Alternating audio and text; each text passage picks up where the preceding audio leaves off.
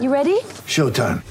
On May 3rd, summer starts with The Fall Guy. Let's do it later. Let's drink a spicy margarita. Make some bad decisions. Yes. Audiences are falling in love with the most entertaining film of the year. Fall Guy. Fall Guy? Fall Guy. That's what the poster said. See Ryan Gosling and Emily Blunt in the movie critics say exists to make you happy. Trying to make it out? Nope. Because I don't either. It's not what I'm into right now. What are you into? Talking. Yeah. The Fall Guy. Only in theaters May 3rd. Rated PG-13. Hey, let's talk about money. I want to show you how to keep more of your own money, and that's more important right now than ever. And how's this for starters? Skip your single biggest bill for the next 2 months. Of course, I'm talking about your house payment. Most of us have gotten used to living without that money. Just gets drafted right out of our account. But imagine now for a minute if you didn't have to make your May payment. You didn't have to make your June payment. You're done until July 1st. And come July 1st, you could save $500, $600, $700, even $800 a month. We routinely help our podcast listeners get out of debt faster and do it with cheaper monthly payments. And I'm talking to you if you're in a 30-year loan. It's not a matter of if I can save you money. It's a matter of how much. We've recently been able to help some podcast listeners get interest rates in the 2s and 3s. You know you're paying more than that. Why would you do that? Keep more of your own money, pay your house off faster, and get rid of all your credit card debt. Here's the worst part about credit card debt. Not only is the interest rate outrageous, but you can't write off any of that interest, whereas the interest you pay on a mortgage is tax deductible. So if you could skip a couple of house payments, get a lower monthly payment, knock out all of your credit card debt, and pay your house off faster, all at a greater tax deduction, why wouldn't you do that? Find out how much money you can save right now for free at savewithconrad.com. I know what you're thinking. You don't need perfect credit to do this. You don't need money out of your pocket to do this. And if I can't save you money, I won't waste your time. We're licensed in more than 40 states, so get yourself a quick quote right now. Make this the best summer ever. Take a little spring break from house payments at savewithconrad.com. NMLS number 65084, equal housing lender. And by the way, the national media may be telling you that some big lenders are requiring 700 credit scores with 20% down. Not the case at savewithconrad.com. We're still able to help families with credit scores in the 500s. We'd be glad to hook you up too at savewithconrad.com.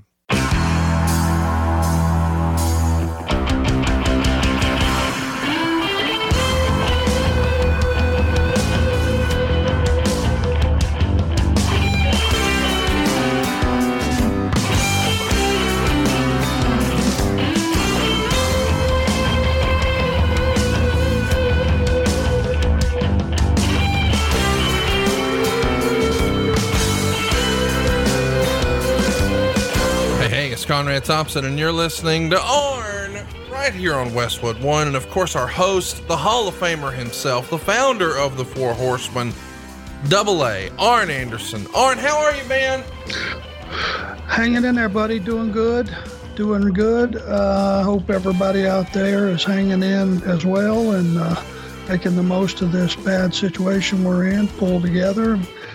Thoughts and prayers go out to all those people that have hung in there and continued working, the first responders, all of our healthcare people, all the people with public transportation, the grocery store guys, you name it. Anybody who's hung in there to give us a semi-normal life, just, again, another thank you.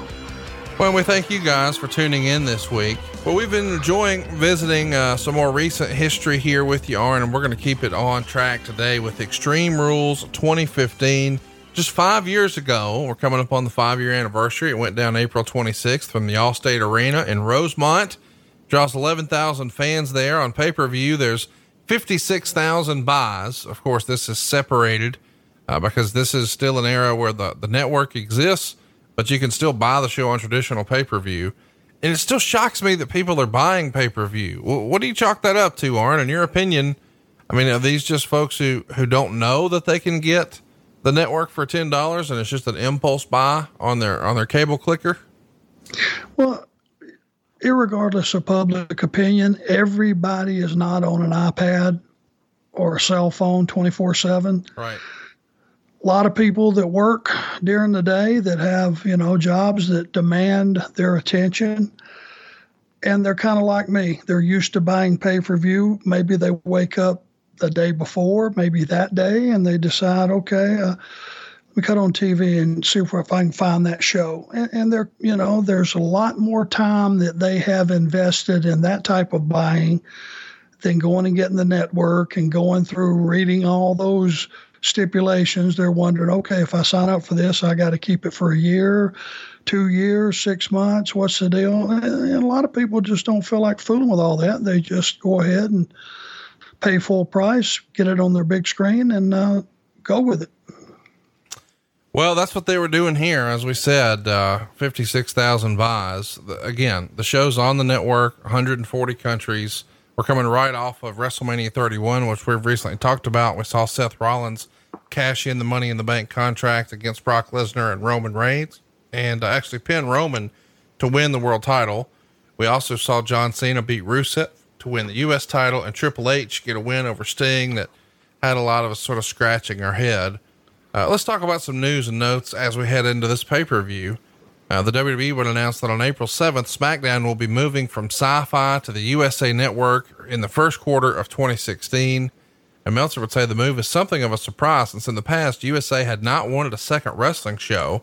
They've often said they only wanted one show and didn't want to be seen as the Pro Wrestling Network. It's worth noting here that Sci-Fi was number 19 in the ratings for the week ending March 29th, and without SmackDown, should fall to number 24.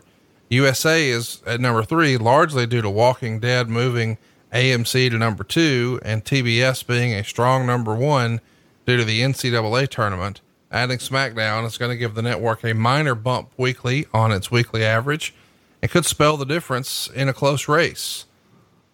What do you guys hear sort of behind the scenes? Is there any heads up at all, or is it just business as usual for y'all? It doesn't really matter when you're moving networks like this from a producer standpoint.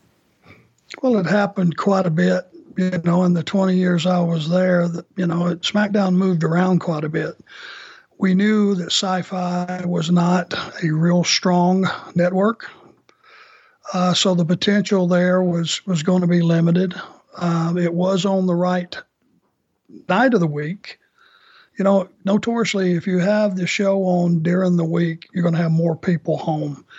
Friday night, which everyone's finding out currently, is not the right night to put on a wrestling show from 8 to 10. That's date night. That's people out doing things. It's family nights, whatever people want to do. But the thing is, they're not home from 8 to 10.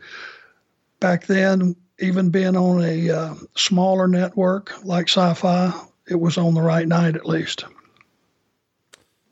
Let's talk about WrestleMania sort of on the heels of WrestleMania 31. Meltzer starts to speculate about next year's WrestleMania, and he says, when Dwayne Johnson and Triple H did that angle on SmackDown last year, it was with the understanding they would build to a match with either this year or next year at WrestleMania.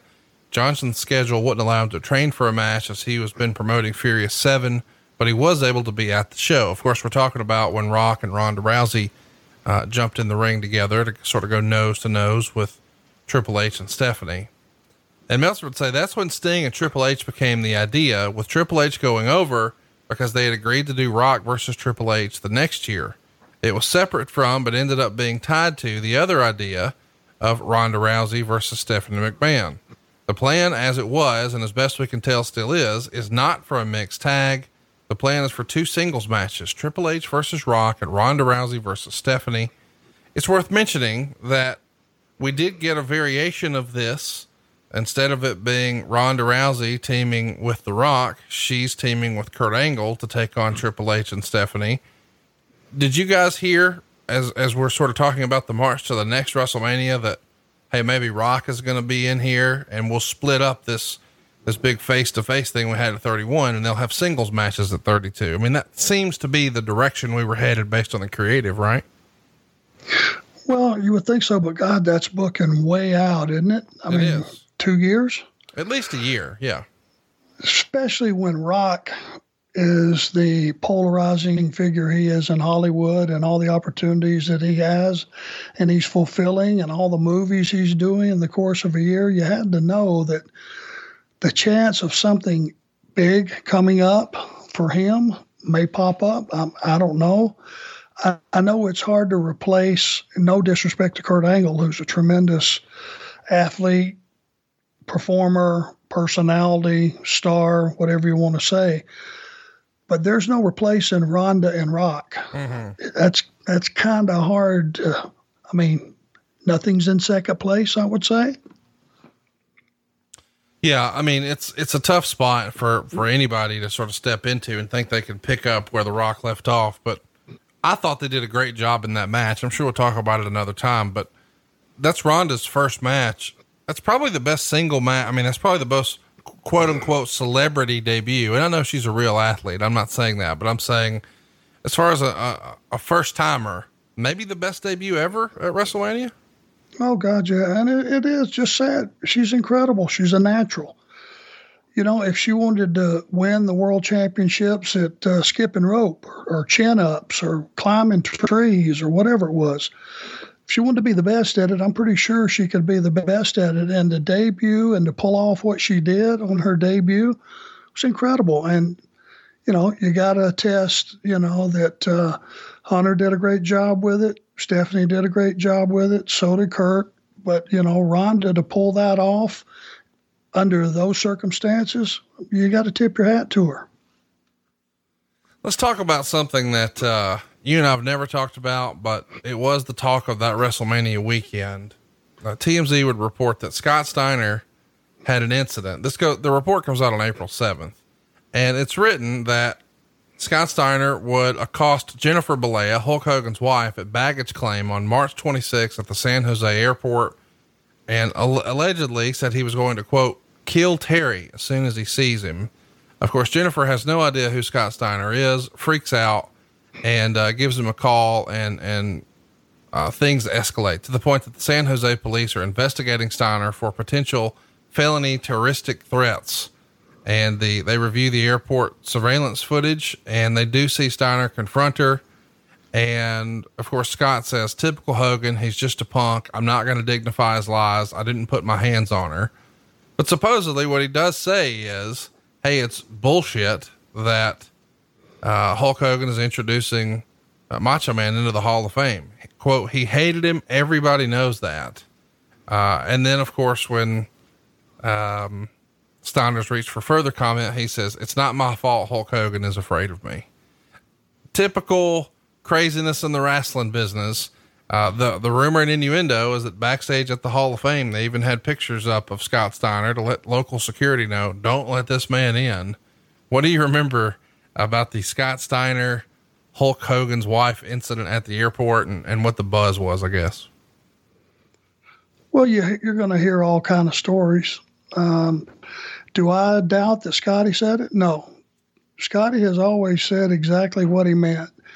Now, for him to go accost a perfect stranger, Hogan's wife, and threaten him to kill him, that seems a little strong to me, even for Scotty, but may very well have happened. I know that terroristic threats are just terroristic threats. That's a crime. And if they felt, they being the police department, that actually went down, shouldn't there have been arrest? Yeah. I mean, ultimately this goes nowhere.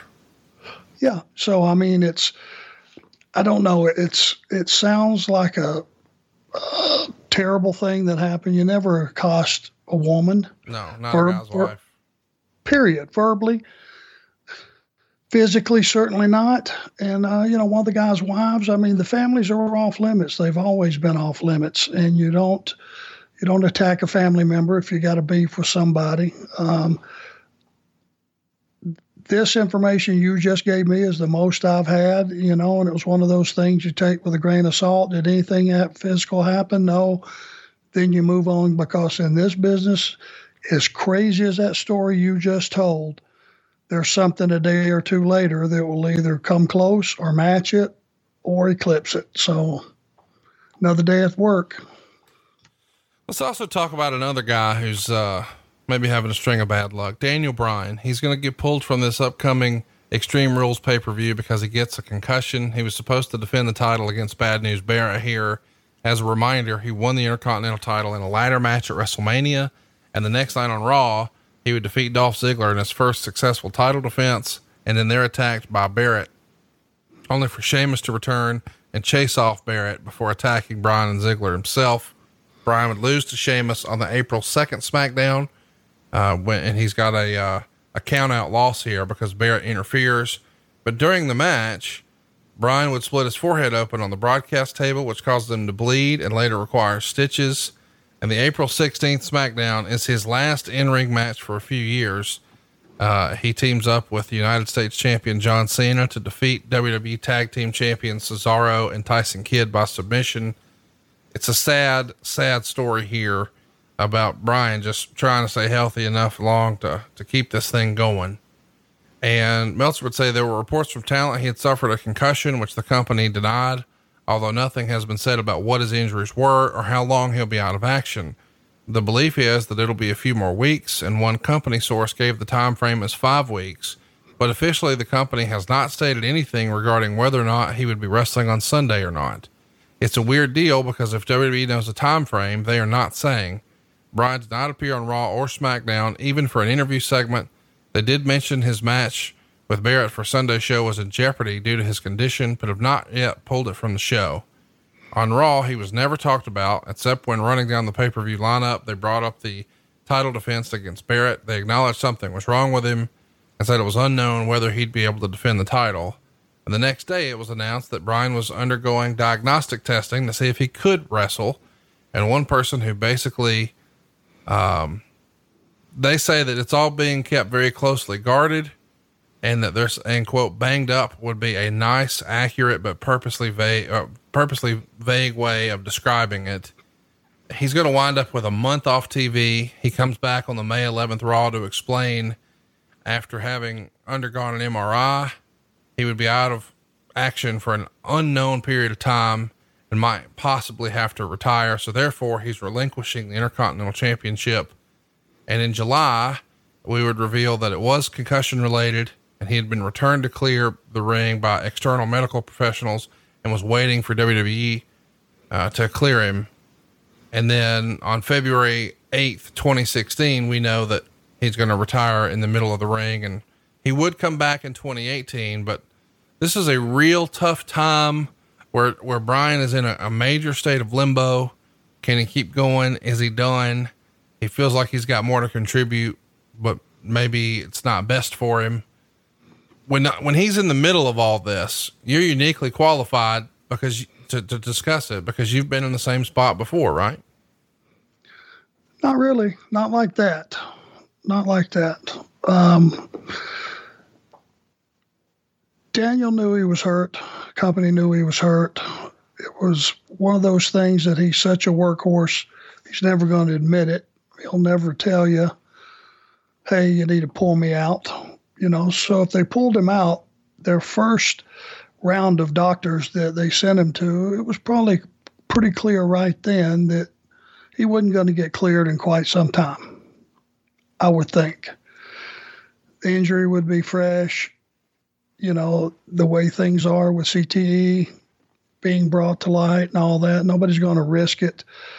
Why they wouldn't have just had him come out then instead of milking it to the last week. It's almost like a similar situation this year where they milked Roman Reigns was going to be in the match with Goldberg till a week out, correct? Yeah. Well, I mean, why wait? You know, Daniel, it was like we would hear conflicting reports. He's going to be back. They're going to clear him. No, they're never going to clear him, and everything in the middle.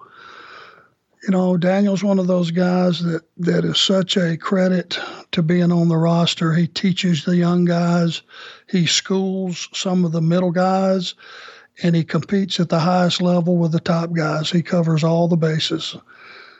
But when you have a guy that is his own worst enemy that will not take a day off as long as he's allowed to do that, then you got to protect him from himself. And I agree that they did protect him. And ultimately, when he retired, it was a very emotional, sad day for everybody. But I'm pretty sure it was clear way before anybody got the word that Daniel was going to be out for a while. And I'm sure a lot of people knew that.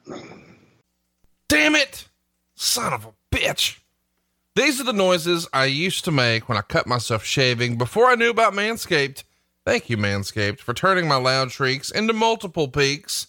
And listen, here's the deal. We all have had a moment where, well, things didn't go as planned, when we had a razor near our nether regions.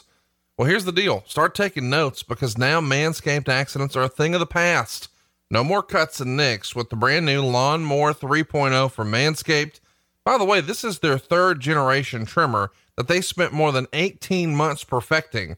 Well, what do we have now? The greatest ball hair trimmer ever created. Of course, we're talking about the brand new and improved Lawnmower 3.0. This thing is premium. It's got a 90-minute battery life. It's got an LED light. It's got a rapid charging dock powered by USB, and the proof is in the pudding. This has become a staple amongst wrestling fans and even inside the wrestling business. Everybody is loving Manscaped, and you will too. You've got to try this thing out for yourself. We're talking about the new Lawnmower 3.0. Check it out for yourself at manscaped.com. And while you're there, get yourself a great deal. We're talking 20% off with free shipping when you use our promo code ARN. Your balls will thank you. One more time, that's 20% off and free shipping with the promo code ARN at manscaped.com. That's 20% off with free shipping at manscaped.com. Just use the promo code ARN. Your partner, your dick, and your balls will thank you. Meltzwood Report. WWE made an announcement on April 20th regarding the return of Tough Enough, which will air on a Tuesday, 8 p.m. time slot on the USA Network starting June 23rd. The show was believed to be formatted similar to season 15 of Ultimate Fighter. Instead of a season being taped, completed, and then produced, it'll be a show that will feature taped drama that would have taken place during the prior week, combined with live elements. Fans will have a voice in who gets eliminated each week, and there will be 10 men and 5 women in the house, with 1 man and 1 woman awarded contracts. They're taking applications for the show, and we do know they're also recruiting talent for the show. You and I have never talked about it. What'd you think of Tough Enough? It started, back in like 01, and granted the business had been, I don't know, quote unquote exposed by then, but I have a feeling you have a strong opinion about Tough Enough as a concept. Well, for me, the human being sitting home, it would have probably been entertaining. And the fact that all these people, at least in their mind, thought they could do what we do and found out really quickly that they couldn't. It's just another one of those deals that all comes from the same source, Okay, it's a movie. Professional wrestling is a movie. Sometimes we have great episodes within that movie, and sometimes you have less than stellar, and sometimes it just, bad movies just suck. Bad acting, it just sucks. But again, to go ahead and beat the public over the head with it and just go ahead and just lay everything out there, pull the covers off the bed and go, okay, there's all the bed bugs. There it is. What do you think about it now? You take a lot of the star power and luster away from our business. And it's not like the fans are clamoring for it. They just want to be entertained, and they want good writing, and they want good performances and solid stories. And just to pull the covers back and just say, okay, there's 20 of you, a couple of you are going to make it. And then the worst part is, after the fact, they go ahead and sign probably 3 or 4 more people to contracts after the show's over, which means the people that won it doesn't mean a thing because the other people got contracts anyway.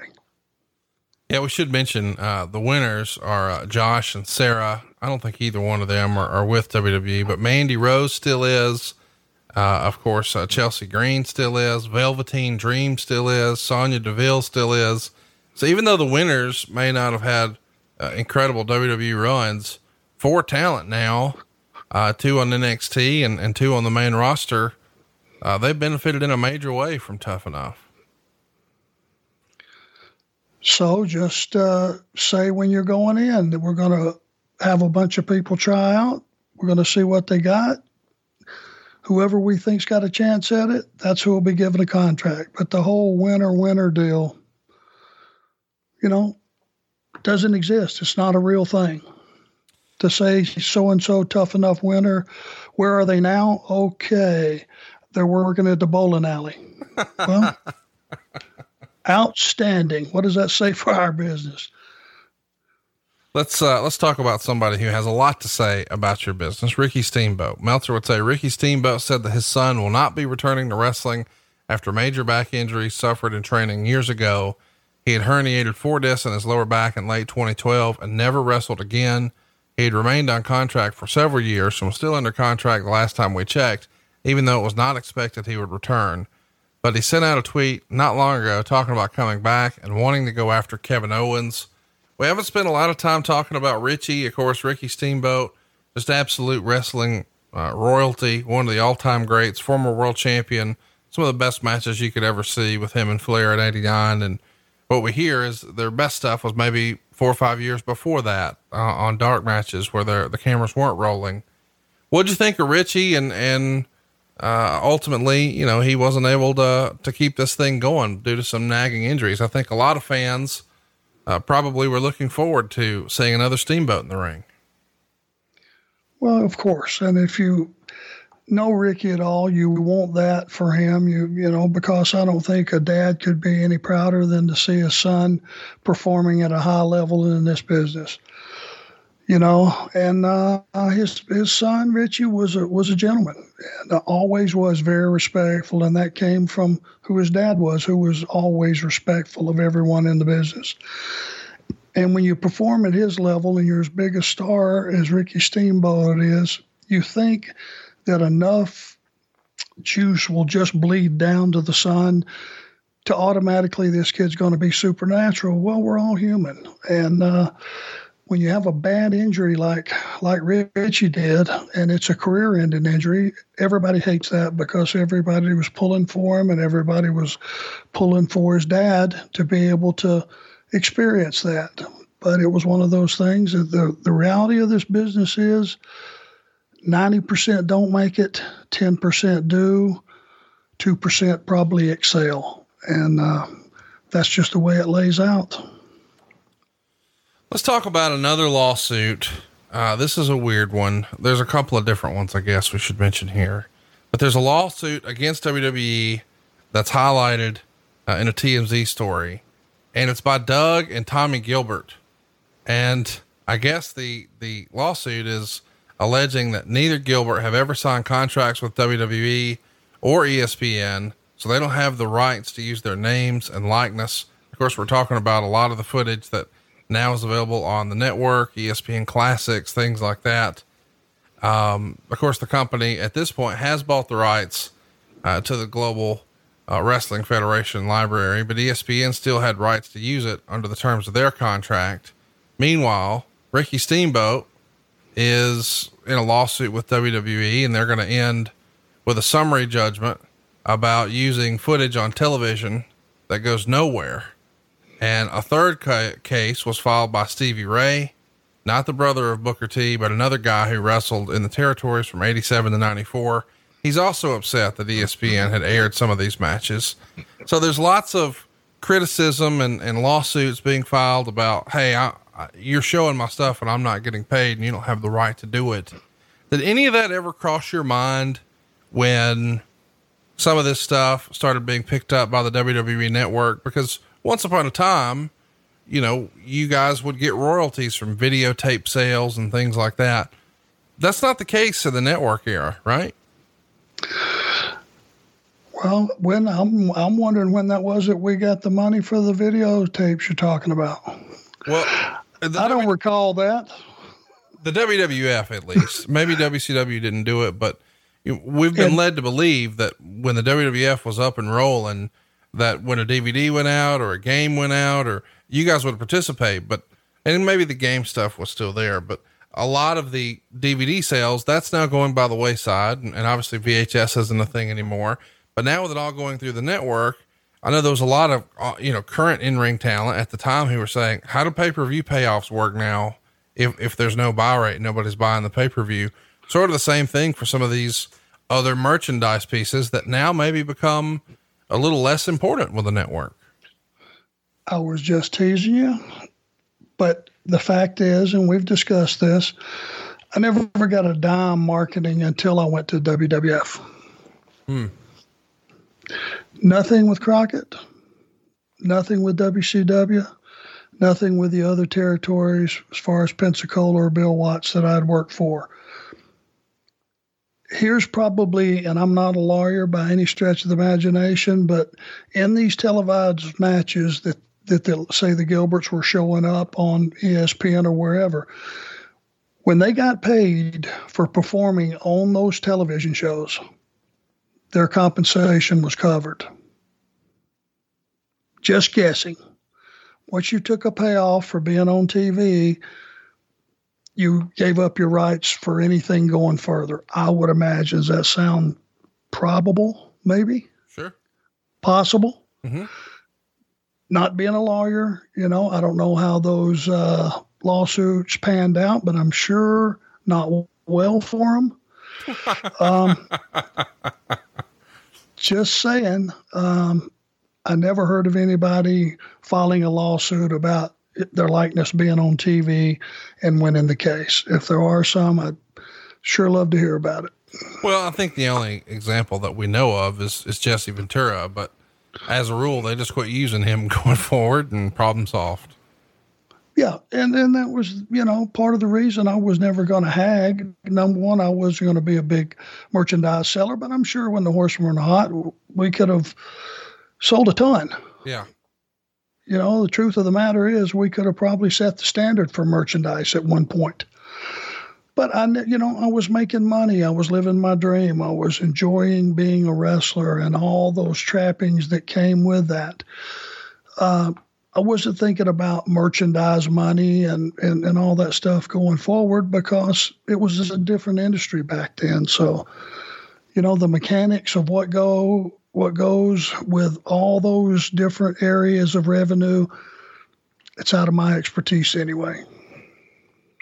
One last piece of business here before we get to the show. Verne Gagne passed away on April 28th. Did you ever meet Verne? Yeah, I met him 3 times in one night. That sounds like a good story. Well, yeah, I mean, it's just one of those deals that I'm probably a face that you're not going to remember. But we had the co-op show in the Meadowlands with AWA and Jim Crockett Promotions. And from the time I got there, just walking the halls and stuff, which I thought was very, very personable of him, Verne Gagne stuck his hand out and introduced himself to me. In the course of about 3 hours, I think it was 3 times, which you can look at it on face value and go, I'm very honored by that. Or you can just say, I've got a face that's not very memorable, or third option is whatever you want to put in the box. All right, listen up, guys. Remember the days when you were always ready to go? Well, now you can feel like you used to with BlueChew.com. Blue Chew offers men a performance enhancement for the bedroom. And if you like sex, you're going to love BlueChew.com. That's where you'll find the world's first chewables with the same active ingredients as both Viagra and Cialis. And here's how it works. A BlueChew.com affiliated physician will work with you to find the right dosage and active ingredients, but because it's a chewable, it can work faster. And these chewables can be taken on a full or an empty stomach. And because the online physician consult is free, it's also cheaper than those other two. It also ships direct. That's worth mentioning. It's going to show up in discreet packaging. So not only could it work faster, it's also cheaper and it's more discreet. Translation, no more awkwardness, no in-person doctor visit, no awkward conversation, no waiting in line at the pharmacy. And these dudes are made right here in the US of A, the good old red, white, and blue chew. It's going to give you the confidence in bed you need every time. You and your partner will love it. So what are you waiting for? Go chew it and do it. And here's a great deal for you guys. Visit BlueChew.com and get your first order for free when you use our promo code ARN. That's ARN. Just pay $5 shipping. That's BlueChew.com. The promo code is ARN and you get to try it for free. Why wouldn't you do this? This is a staple in wrestling now. Find out what all the buzz is about. Chew it and do it at BlueChew.com. Promo code ARN. Well, let's get into the box of Extreme Rules. The first match is Bad News Barrett versus Neville. As a reminder, at WrestleMania 31, Bad News Barrett had lost his Intercontinental Championship in a 7-man ladder match. The following week, he repeatedly attacked the new champion, Daniel Bryan, which of course invoked a rematch clause here, for Extreme Rules. But now Bryan has been declared unable to compete. So instead, Barrett is given a match against Neville on the event's kickoff pre-show. They get plenty of time here, 10 minutes and 36 seconds. Of course, Barrett trying to get some heat for himself, saying, hey, I'm the reason Daniel Bryan isn't here. He's terrified of losing the title to me. And he's going to go ahead and call himself the Michael Jordan of England. A pretty good match, 3.25 stars. Of course, we know what Neville is capable of doing. He's going to wreak havoc here and later in AEW, the more modern these days. But Bad News Barrett, we didn't hear a lot from for a long time, and he's recently popped back up in the NWA. You watched this match for the first time in a long time. What can you tell us about the match or the performers themselves? Well, Wade Barrett is tremendous talent. When he was with the Nexus and he was the figurehead of the Nexus, or when he was by himself, I mean, the guy had good size. He had a good look. He's a good performer, and he could talk. And it's a tough position. Just to tell you how good Neville is, can you imagine being the babyface that comes through that curtain who's taking Daniel Bryan's spot on that show when the audience has just recently found out about it and it's still fresh in their minds? Right. Whoever you are, it's going to be a disappointment, right? Wouldn't you think? I do. Not his fault. And Buddy, he went out there and he took it to Wade Barrett, and they had a tremendous match. I do remember that match, and it was awesome. And the guys overachieved and overperformed. And when it was all said and done, I'm sure no one was sitting there harping on the fact that they didn't get Daniel Bryan. They just saw a new star in the making, and that being Neville.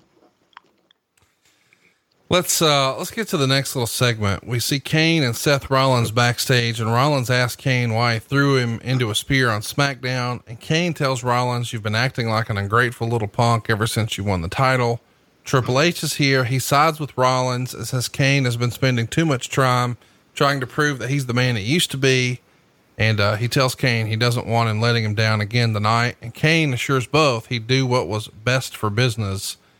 I liked this corporate Kane. I don't think the fans did, though. They're booing this and chanting boring so loudly that they turned down the crowd volume.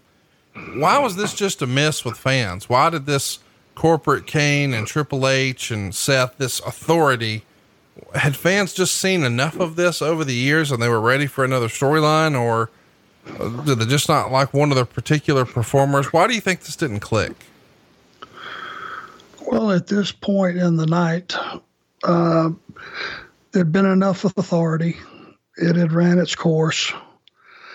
Kane has one of the greatest gimmicks of all time. I'm a huge Kane fan. The look, the monster behind the look, the performer behind all of that is just phenomenal. And then you take and you put him in a suit, and he looks, and I mean a tailored suit. The guy looks like $1 trillion. He looks like the banker that was sitting behind the desk, and you gave him some crap until he stood up, and then you went, "Oh God, I'm just going to jump out the window here. It'll be less painful." But it's not the guy talking normally and talking respectfully or disrespectfully and intelligently standing there in the suit. That's not Kane. Corporate Kane and Kane are two completely different people. So there's your disconnect right there. In my mind, that's the way I felt about it.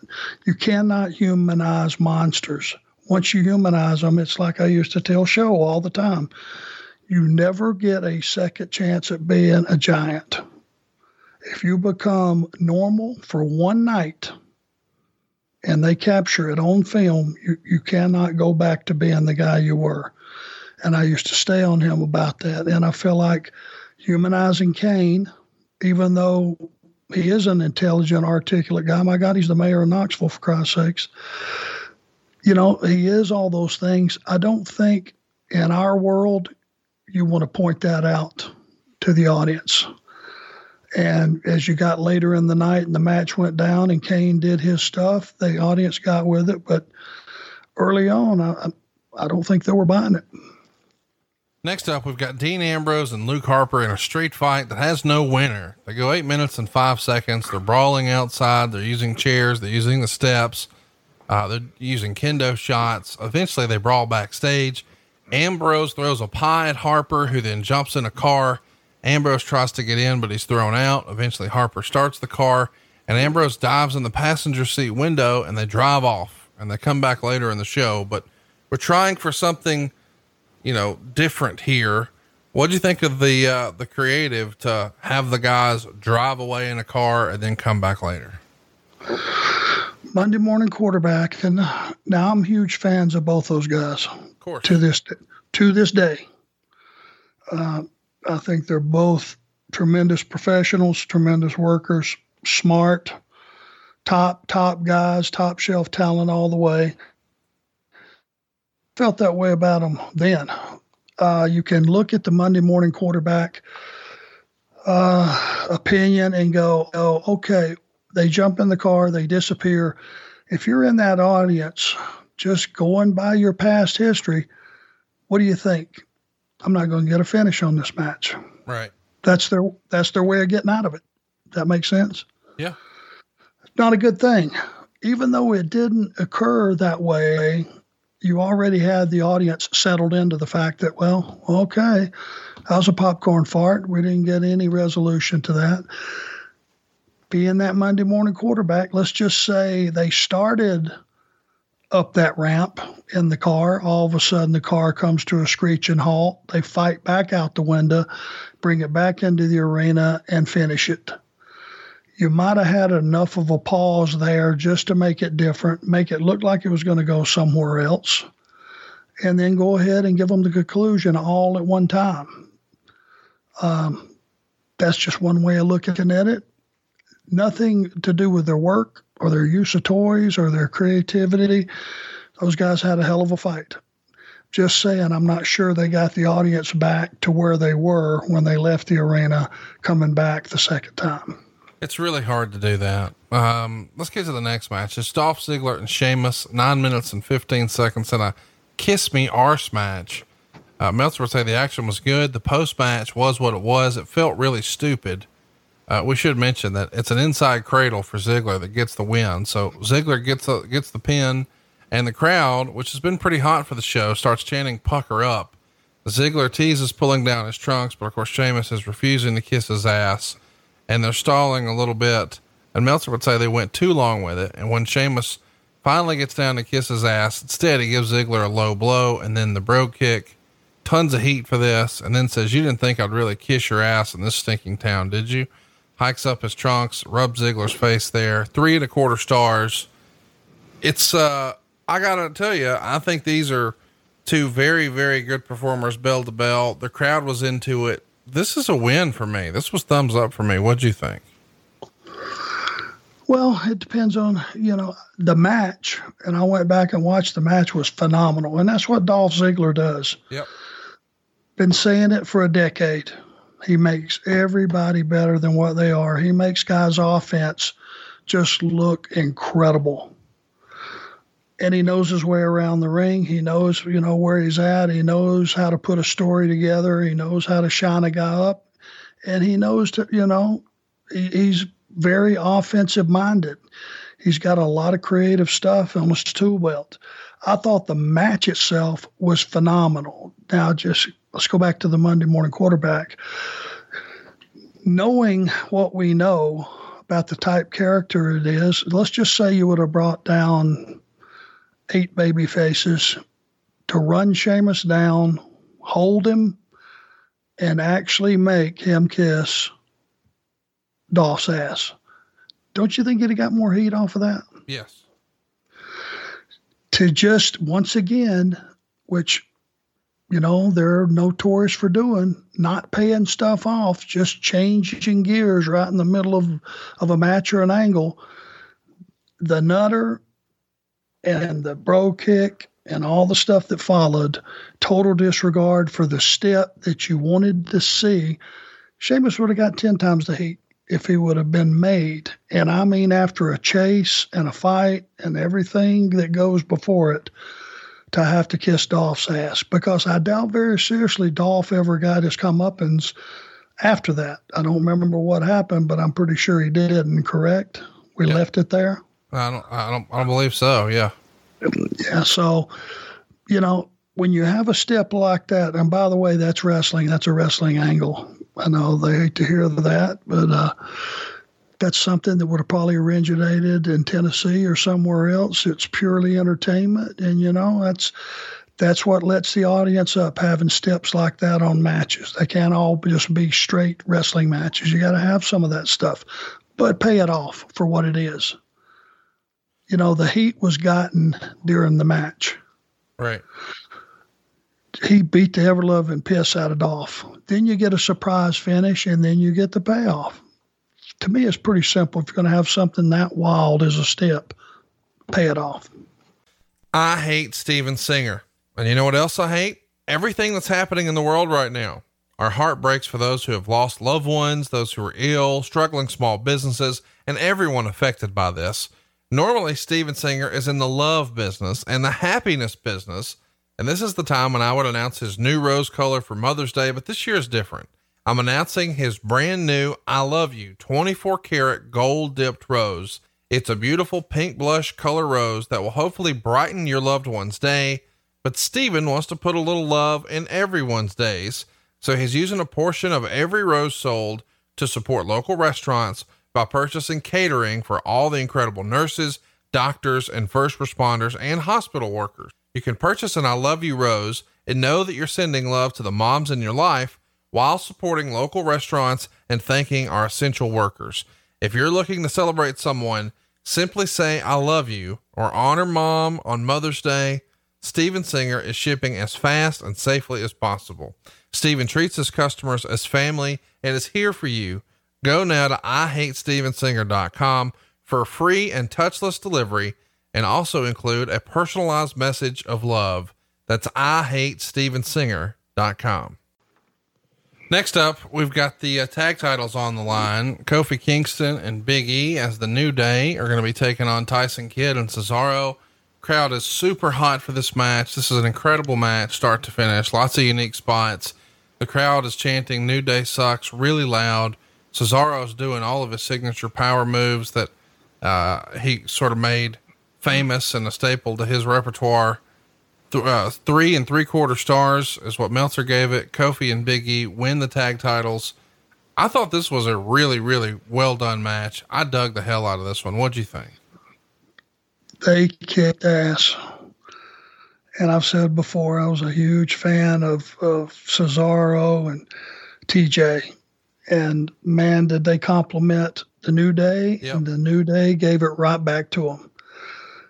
I went back and watched that match as well. Those guys tore the joint down. And the fact is, Cesaro, had he have been allowed to continue doing all those things that only he can do, because as time wore on, he's not a favorite guy, as you know, of the front office. For whatever reason that is, they're the only ones that know, because everybody else across the planet seems to think he's a superstar.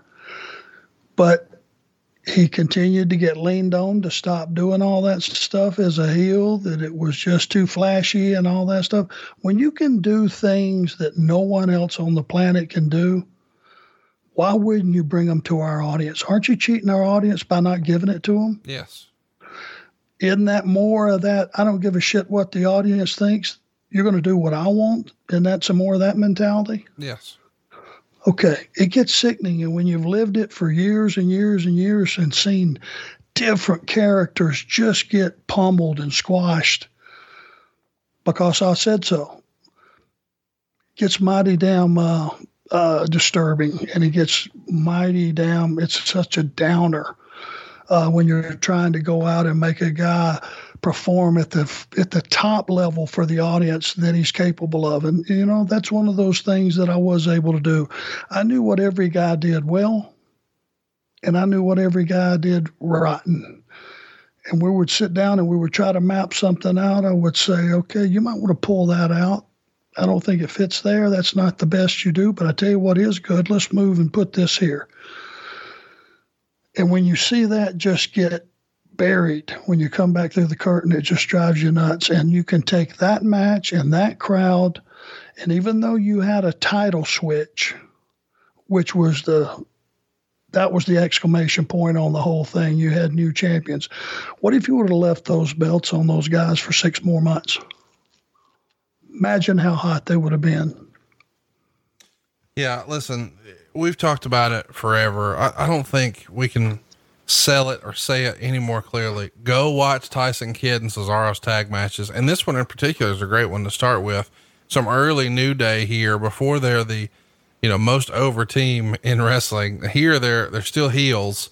This is good stuff, man. They get 9 minutes and 36 seconds, but goodness gracious, the upside on Tyson Kidd and Cesaro knew no bounds. Yeah, it was a great match. Kudos to all those guys. Next up, we see New Day doing a promo, and the car that Ambrose and Harper had left in comes back. Of course, when they left, Harper was driving, and now when they're coming back, Ambrose is driving. They throw a ton of chairs into the ring.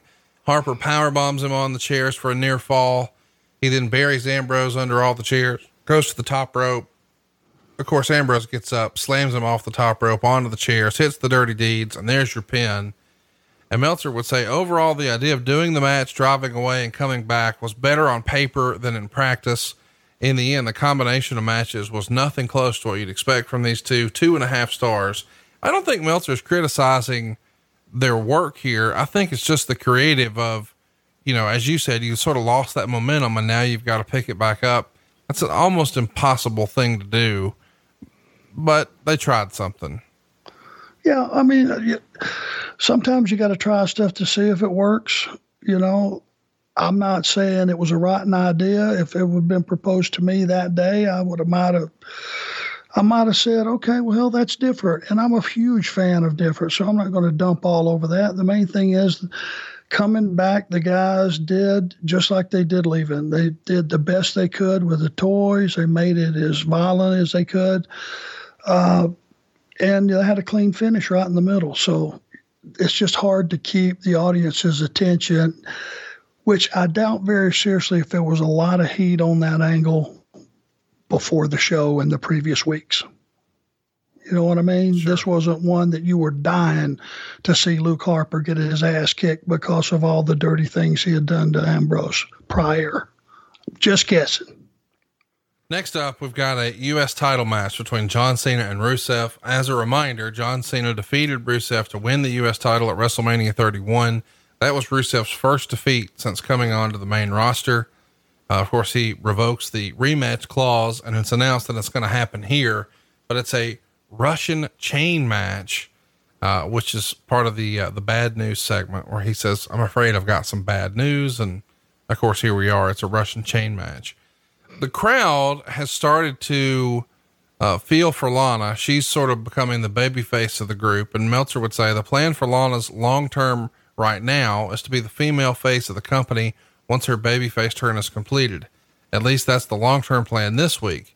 McMahon feels that part of the transition has to include a reveal that she's really American. The plan is to keep the Lana name, although there has been some talk of using the name CJ, with the idea that CJ makes people think hot blonde because of the character Pamela Anderson played in Baywatch. What will be interesting is if they do or don't put pressure on her in that position to post photos on social media of her still dating Rusev after they do the TV breakup. Either way will be extremely telling of how they view the current audience and social media. This has been debated a lot lately with everything that's happened in WWE, especially last week, which I'm sure we'll talk about briefly at the end of the show.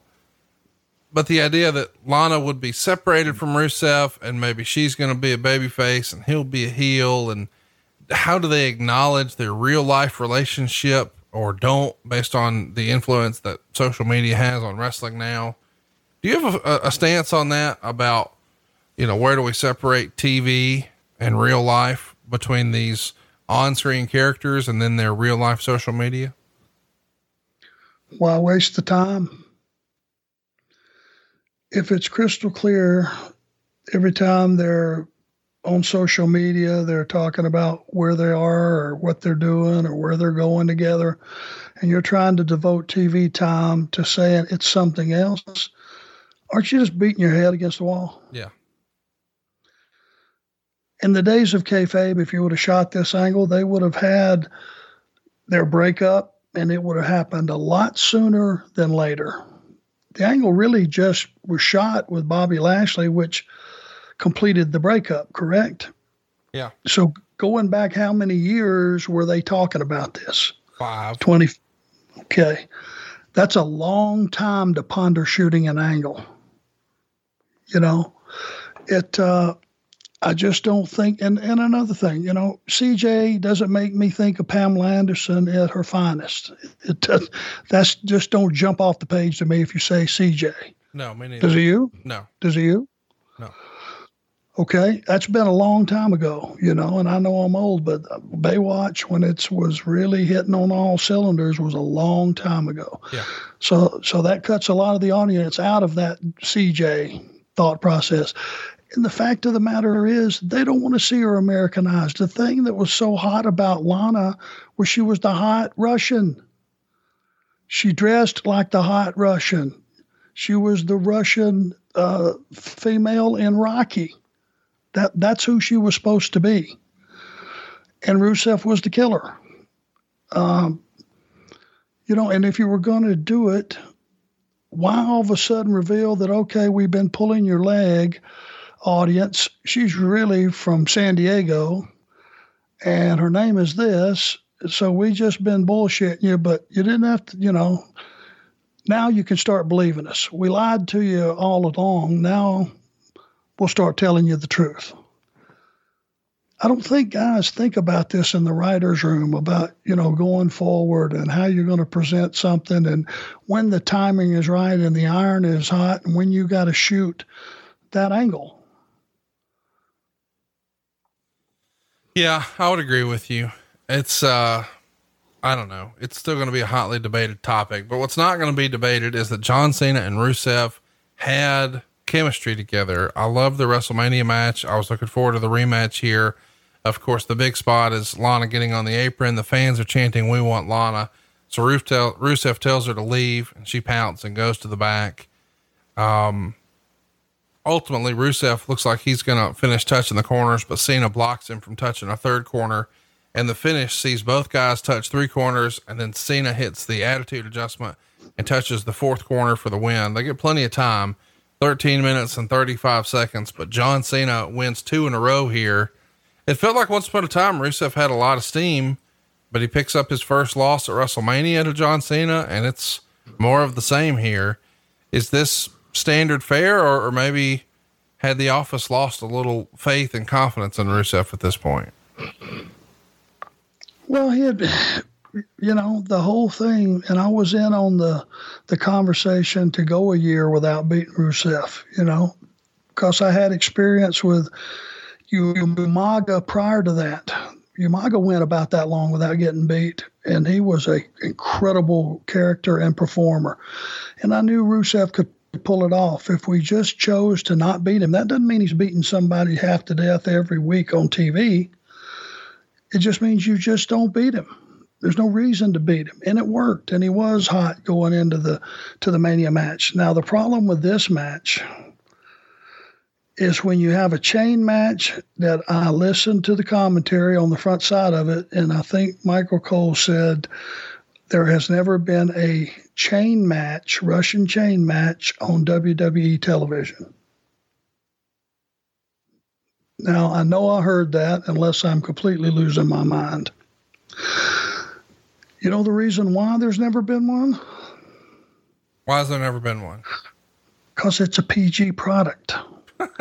And when you got 20 feet, 15 to 20 feet of thick steel chain strapping 2 guys together, don't you think after 15 minutes somebody needs to be bleeding? Yes. Nobody hit anybody in the head with that weapon that was perfectly legal to use.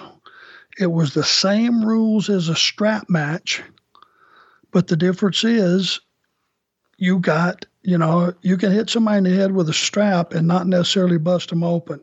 You got a verified weapon in your hands, which they just did the touch the 4 posts, and that's the end of it. No one really got brutalized. Certainly no one was bleeding. It was just a waste of a chain match, because to me, having a chain in that ring means somebody's going to get brutalized, and no one did. And it just made for just a lackluster. It was a souped up strap match. That's all it was. Now, food for thought. We're back to the Monday morning quarterbacking deal. If you saw the pop that Lana got, and she did, she got a good, nice pop. And when she got thrown out of there, Rusev had some heat. Yeah. Let's just say if he had wrapped that chain around his hand, let's pull the plug here a little bit and let him beat Cena to a pulp and pinned him 1, 2, 3, and he's bleeding to death. Lana comes down and saves Cena that night. You think you'd have a baby face of the company the next day? Absolutely. That's how easy it would have been just to tweak it. You would have protected the match. The next time you had a Russian chain match, it would have meant something. And you would have, right then, that night, that was a hot deal. Going by the reaction that I saw when she got tossed, Rusev, they booed Rusev out of the building when he threw her out of there. Yes, they did. That would have been the place to pull the trigger right there. Next up, Nikki Bella pins Naomi in 7 minutes and 15 seconds to retain the Divas title. Naomi here debuts a new look and some new music. It's better than your usual women's match in this era. 2.5 stars. You and I have talked about how we thought Nikki was criminally underrated. And here we get to see sort of a new side of Naomi. What'd you think watching it back for the first time in 5 years?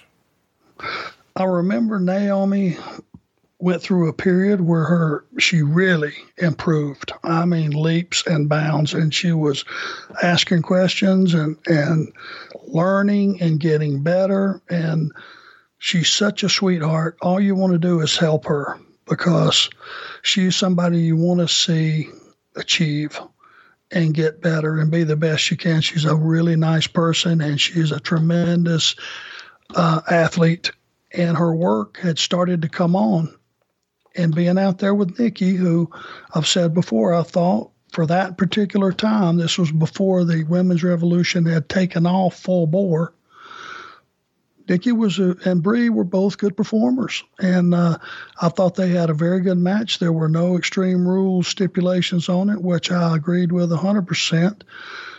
And you had a little bit of poetic justice where they had their spot out on the floor, and Naomi came out and kind of kicked Brie just for the reason that she was seeing about her sister, which really wasn't justification to do that. Brie gave it back to her behind the ref's back, and with that Chicago crowd, it was like poetic justice. Okay, forget babyface and heel. Maybe she had that one coming, and they bought the finish. It helped take care of Naomi with the kick in the face from Brie on the floor into the rack attack. I think the story all buttoned up well. I agree. Backstage, we get Rusev yelling at Lana for screwing up. She's really sad, knocks on a door, and we see she's going into the authorities' office. And next up, we get Roman Reigns and Big Show in a last man standing match. They get a ton of time here at 19 minutes and 43 seconds. They're pulling out all the stops. Meltzer would call it a really good brawl. And he would write, the fans saw Reigns the finish saw Reigns climb up the steps that Show had set up by the English announcers table. And as Show was standing on the table, Reigns ran up the stairs and onto the table and speared Show, and both went flying through the Spanish announce table. But Show got up to beat the 10 count, and then Reigns picked up the English announce table and turned it over on Show, trapping him so he couldn't beat the 10 count.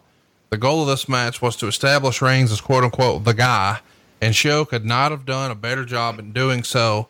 There seemed to be none of the Reigns backlash that had been evident the previous few months. 4 stars. So let's sort of unpack everything that Meltzer wrote there.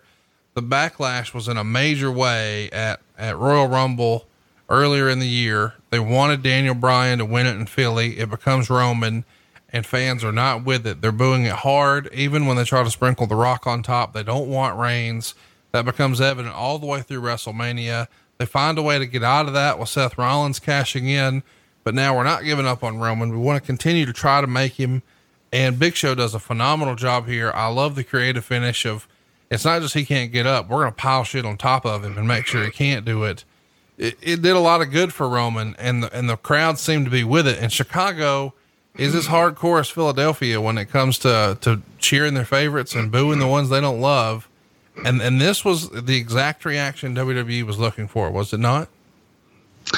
Yeah, I don't think you can give enough credit to the fans of Chicago. They know what they like. They're honest in their reactions. They may be one of the best wrestling cities in the entire world. Yeah. Show in and show out. They are just so consistent and so supportive. And if you stink, guess what? They'll sit there and either be silent or they'll tell you stink.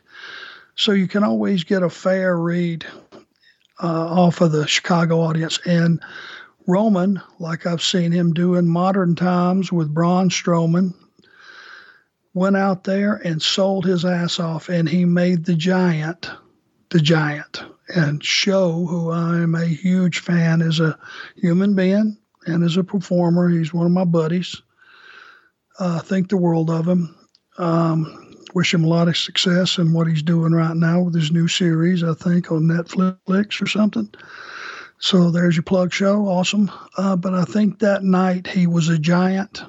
He worked like a giant. He made Roman, but Roman made the giant before this thing went down on the finish. And how many ways do you beat a giant? I mean, my God, putting a pile of rocks on top of him is certainly something that's credible and believable. And that's in our world, that being the announce table.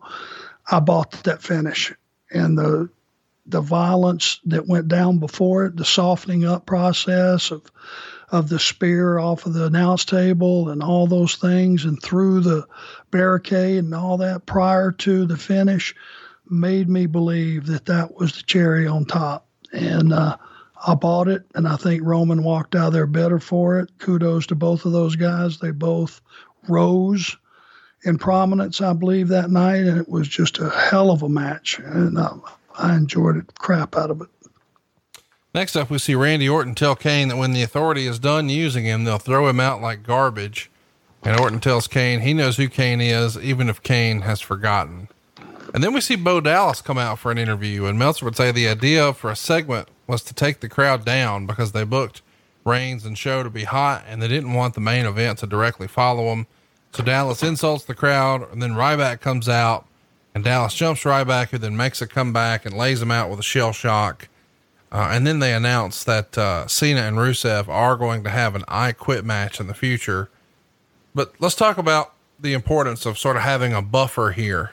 I think Bruce Pritchard used to call this a let me up segment. We need a segment to sort of get people to sort of reset their adrenaline and their expectations and sit down from the roller coaster that they were just on before we start another roller coaster.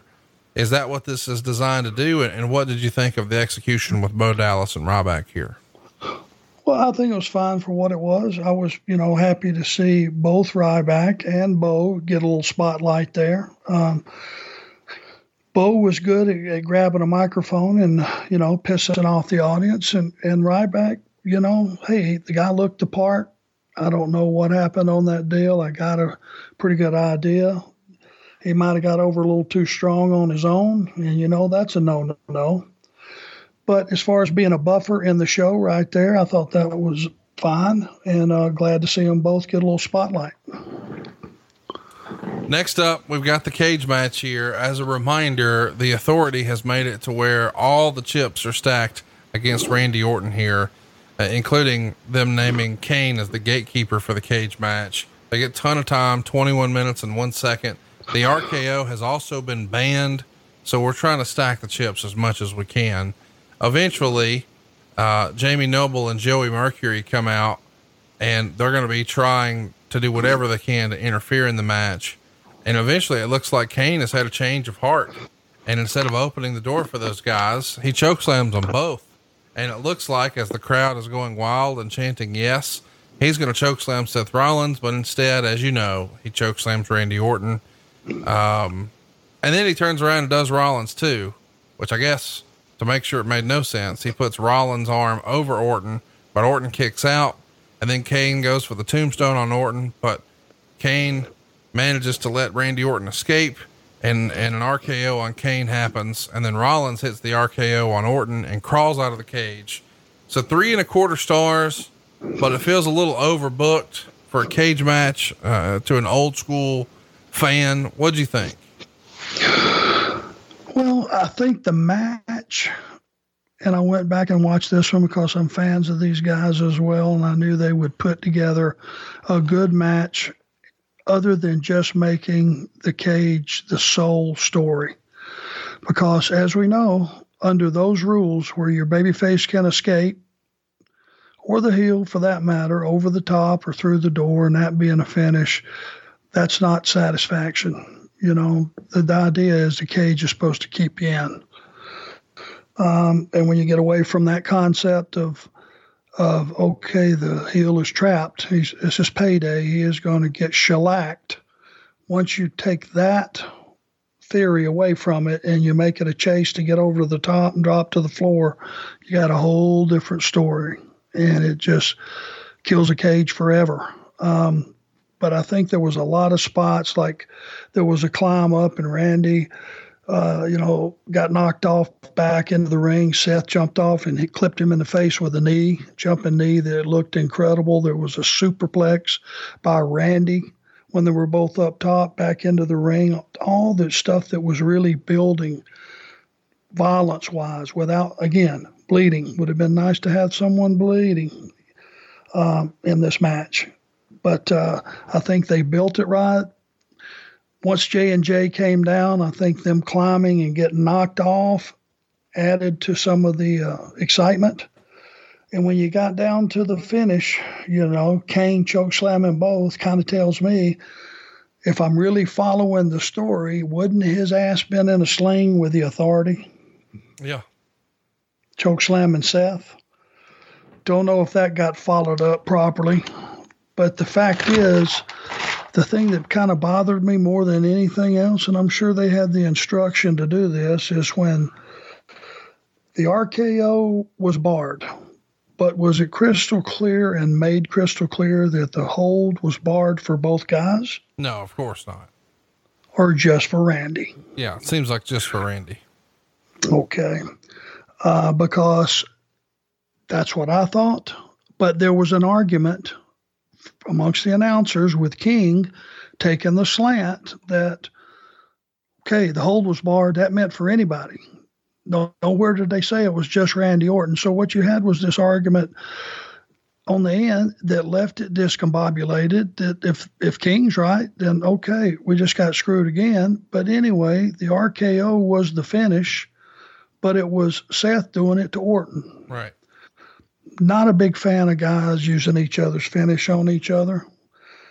But in this case, all it did was strengthen the RKO because that's what Randy uses for a finish, and it was strong enough to beat him. So once you sort through all the layers of the confusion, I think if the RKO got an added bump by it beating Randy, then you probably achieved the right thing. And I know that all the excitement and how hard the guys worked, to really beat themselves up inside that cage, and the run-ins and Kane's involvement, which Kane looked like a monster. He just looked like a monster in a suit.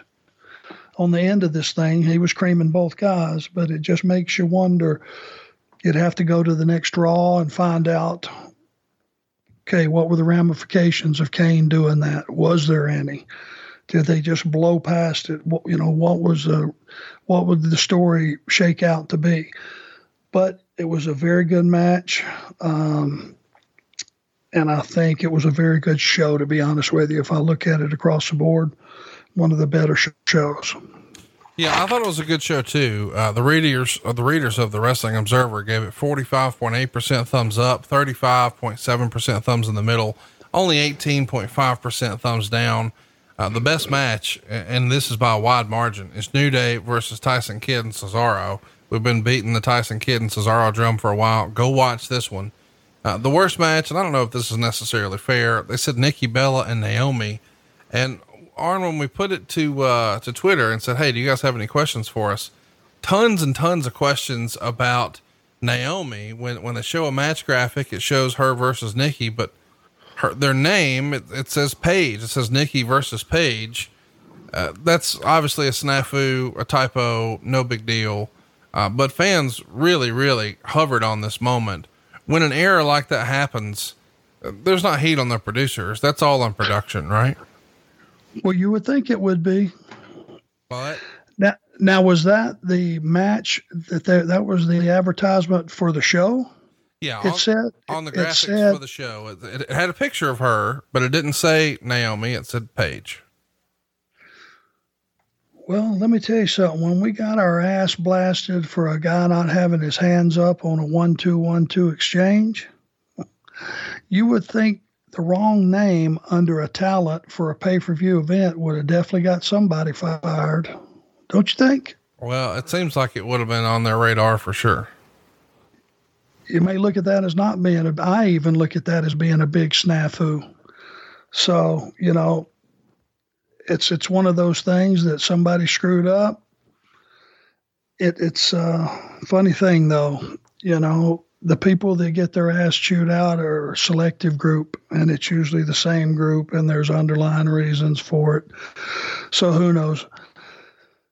That would have been on the production end. That wouldn't have been on the end of the producer though. Of course not. Ray wants to know, is Dolph Ziggler his biggest enemy? He seems to be right there and then suddenly is lost in the shuffle again. I know that's not the right phrasing, but I think a lot of fans, I mean, nearly every other question we have are things like that. Here's another. Why did Vince McMahon give up on Alexander Rusev? It seems like the two talent that people are asking about the most this week, watching this one back, are how did they screw this up with Rusev? And why in the world was Dolph Ziggler not a sustained long-term top guy? I mean, he's been consistent as long as anybody in company history. Yeah. I think, you know, Dolph's got a set, and he doesn't mind saying what he thinks. And even though he's right most of the time, that's the wrong thing to do once you walk up in Gorilla. Well, the reality is that the company wants blind devotion. Dolph had an opinion for the longest time 10 years ago. It was the fact that Dolph, who throws a hell of a super kick, the office did not want him using the super kick because that was Shawn's finish. But Shawn was retired. Shawn was gone. You know, you can't retire moves. How many super kicks do you see today, for God's sakes? Probably one in every single match. Yeah. In every company. So, you know, that was a heated issue years ago. But Dolph would, you know, he had an opinion, and he would voice it. The guy, it was never a question amongst all the producers. He worked his ass off. And once we got to Gorilla, no matter if he agreed with what was going on or not, he would go out and give you 100%. So I'm a big fan of Dolph Ziggler's. And I think he's one of those guys, you may bitch about him when he's on, you know, the card. And I'm sure a lot of guys, you know, the higher ups in the office that, you know, and certainly the boss, you know, got tired of dealing with Dolph. But the fact of the matter is Dolph is right a lot of the time. And he's been one of those performers that has just over the years made everybody better than what they were. And the question as to why he wasn't one of the top guys, I certainly don't have it. It wouldn't have bothered me at all. The reality is one day, and you mark my words, Dolph is a wealthy man. I know that he's made a lot of money for a long time, even not being in the top spot. But I got a feeling Dolph's frugal. I got a feeling he has made some investments, and he's smart. And one day he'll go, oh, you want to give me some more shit about something else? You know what? See ya. And he'll thump down the steps and take off his boots and walk out the door, and you'll never hear from him again. And he will have accomplished what he wanted to in the business, left on his own terms. Either way, there's no guess that every other week here on the show, we let you guys drive the topics and the discussion. Next week, we'll be back at it. It's hashtag Ask Arn Anything. If you have a question, please follow us on social media at The Arn Show.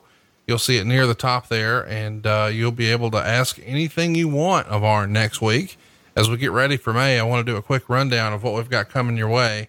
We've got Payback 2015 and Over the Limit 2010 and Elimination Chamber 2015. So a lot of more recent WWE stuff that you guys seem to be digging. Of course, we'll have a couple of hashtag Ask Arn Anythings, and we're going to round out this month on adfreeshows.com, watching Arn and Tully win the belts in the NWA back in April of '88. So join us on adfreeshows.com, where if you were already on there, you would have gotten this show early and ad free. You'll also see next month, we're going to watch Slamboree 93. It's Arn's only title shot against Barry Windham, and it's a pay-per-view match to boot. So join us. Lots of fun stuff happening at adfreeshows.com. And we'll be back with you next week for hashtag Ask Arn Anything. Ask your question right now at The Arn Show on Twitter. He is at The Arn Show. I am at Hey, it's Conrad, and we are out of time. We'll see you next week right here on Arn, only on Westwood One. I've been telling you for a long time that SaveWithConrad.com can save you money, but don't take my word for it. Hey, good afternoon, Glenn. This is Dave Silva. Hey, what's going on, Dave? How you doing, my friend? I'm doing well. We're putting these testimonials on the podcast, and if it's okay, yes, I would like to use your story. Absolutely.